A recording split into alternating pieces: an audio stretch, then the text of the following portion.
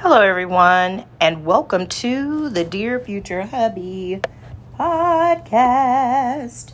I am your host, Teresa Reese, and normally how I do it, I would read a poem from my book of poetry entitled A Strong-Willed Mind, Healing Scars Over Time Through My Poetry. But today I wanted to go off into the archive. And I wanted to read an insert from a book that I started that I never, ever finished. And this happens to be chapter 2. And let me just see real quick if I can, because I was just looking at it. Let me see if I can locate it again. I was like, interesting. You know, they say a lot of times the things that you end up doing are things that you started off doing when you were a child. And so as I was reading over this, I was like, girl, you've been writing way longer than you thought that you had been, which is pretty cool. So this actually was a little more graphic than I thought it would be. So, this is a character for those of you that are like, what? And I did not read proof this, so I may be changing it if I feel like it's just a little bit too much, but this is chapter 2. And there is no title to this book. Let me see if I put a title to this book. No, there's no title to this book because I was merely brainstorming. I think it was called, there is a title to this book. It was called The Truth Be Told. So, y'all say a prayer for me. This is way back in the day, y'all. I was a teenager when I wrote this. So, but anyway, it says, let's get one thing straight. I hate females. I think my mom is the only woman exempt from that category. And she had me, so that's why. Past experiences have taught me to be the way I am today, especially when I realized how messy women are. Now I know why men say, we don't love them hoes. Notice I said we. You see, this goes way back. Women are cheesy. They are competitive. They are jealous. They don't want an outfit in the store until they see you looking at it. They don't want to buy a new house until they see you have a duplex. They don't want fake nails until they see yours are growing. They don't want a man until they see you with him. They are too damn messy. Which is why I deal with only one female at a time. And once she crosses me, then her ass is history. I'd rather have just male friends. That way, whenever I'm down and out and haven't had any in a long time, I can get laid. I can't do no mess like that with a female. Hell, I don't want to. Plus, when you have a lot of male friends, you get the 411 on how they really think. Maybe that's why I'm so messed up right now. I found out the hard way how men really think. So I've reprogrammed my way of thinking. You see, once upon a time, I was that female who bought lingerie for her man to admire, washed his clothes for him, cooked dinner for him, even served him, child. But then I got screwed. Not once, not twice, not even 3 times. Hell, I got so messed over so many times, and it was done without any Vaseline. Now, my behind is raw. But I learned something. A person will only do you how you allow them to. You see, I was that fool. I grew up believing that I was supposed to treat people how I wanted to be treated. Yeah, that's fine and dandy. If that person is treating you how you want to be treated also. This never happened in my case. Yeah, I got screwed. There was a time when I wished my mom had set me down and spelled life out for me. Like that time when.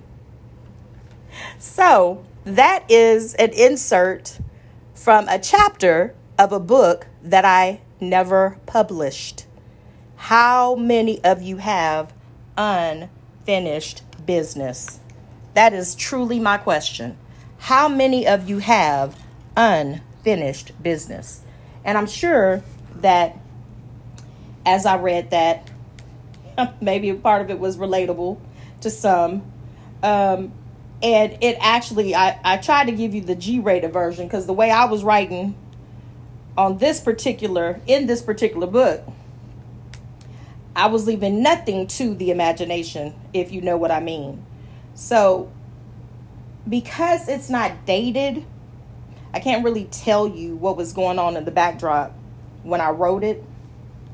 But what I can tell you is based off of the information that I was able to read. This is a situation where I had been messed over by a few females in my lifetime by that time. I was talking to a friend of mine the other day, and it's amazing how sometimes you really don't recognize when you've been through a lot. Either you have learned how to compartmentalize your trauma, or you have learned to cope with your trauma, or you've just learned how to pretend as if you haven't been through trauma. Either way it goes, it took that moment for me to recognize that a lot of my encounters with females have not always been positive encounters. For whatever reason, there was a lot of messiness going on. And, that could truly affect relationships, past, present, and future. And it can also impact how you deal with the same sex in terms of friendships. So I remember there was one particular incident where there was people that I considered trustworthy. That's another thing. We're so quick to put a label on people. Oh, that's my friend. Oh, that's my best friend. Oh, but what have you gone through that person for them to be classified as such? What have you truly been through with them for them to even gain that type of clout with you or that type of position in your life? So there was a particular incident where, sometimes you can call people friend and they're not truly your friend. They haven't done anything to be a friend to you, truth be told. If anything, they've shown you that they're more of an enemy than a friend. How many times have you been in that position where you thought that the feelings were mutual? Where you thought, hey, something were to go down, this person's got my back. Only to discover that was the furthest thing from their reality. Well, I learned the hard way. So there was a guy that I was seeing, and although we would all do things together, kind of like in a group setting every once in a while, the females that I was hanging around had led me to believe that they were trustworthy. And it wasn't until later that I discovered that they really couldn't stand me. So the person that I was talking to, both of them, out of the three, and it might have been all three. The verdict is out on the third one.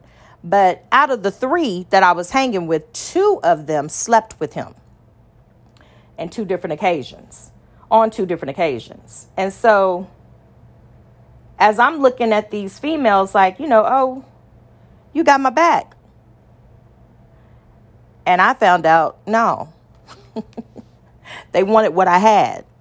And it wasn't even necessarily because I was with the person. They didn't necessarily want the person because I was with the person. It was almost one of those types, like an ego-driven thing. If she can have him, so can I.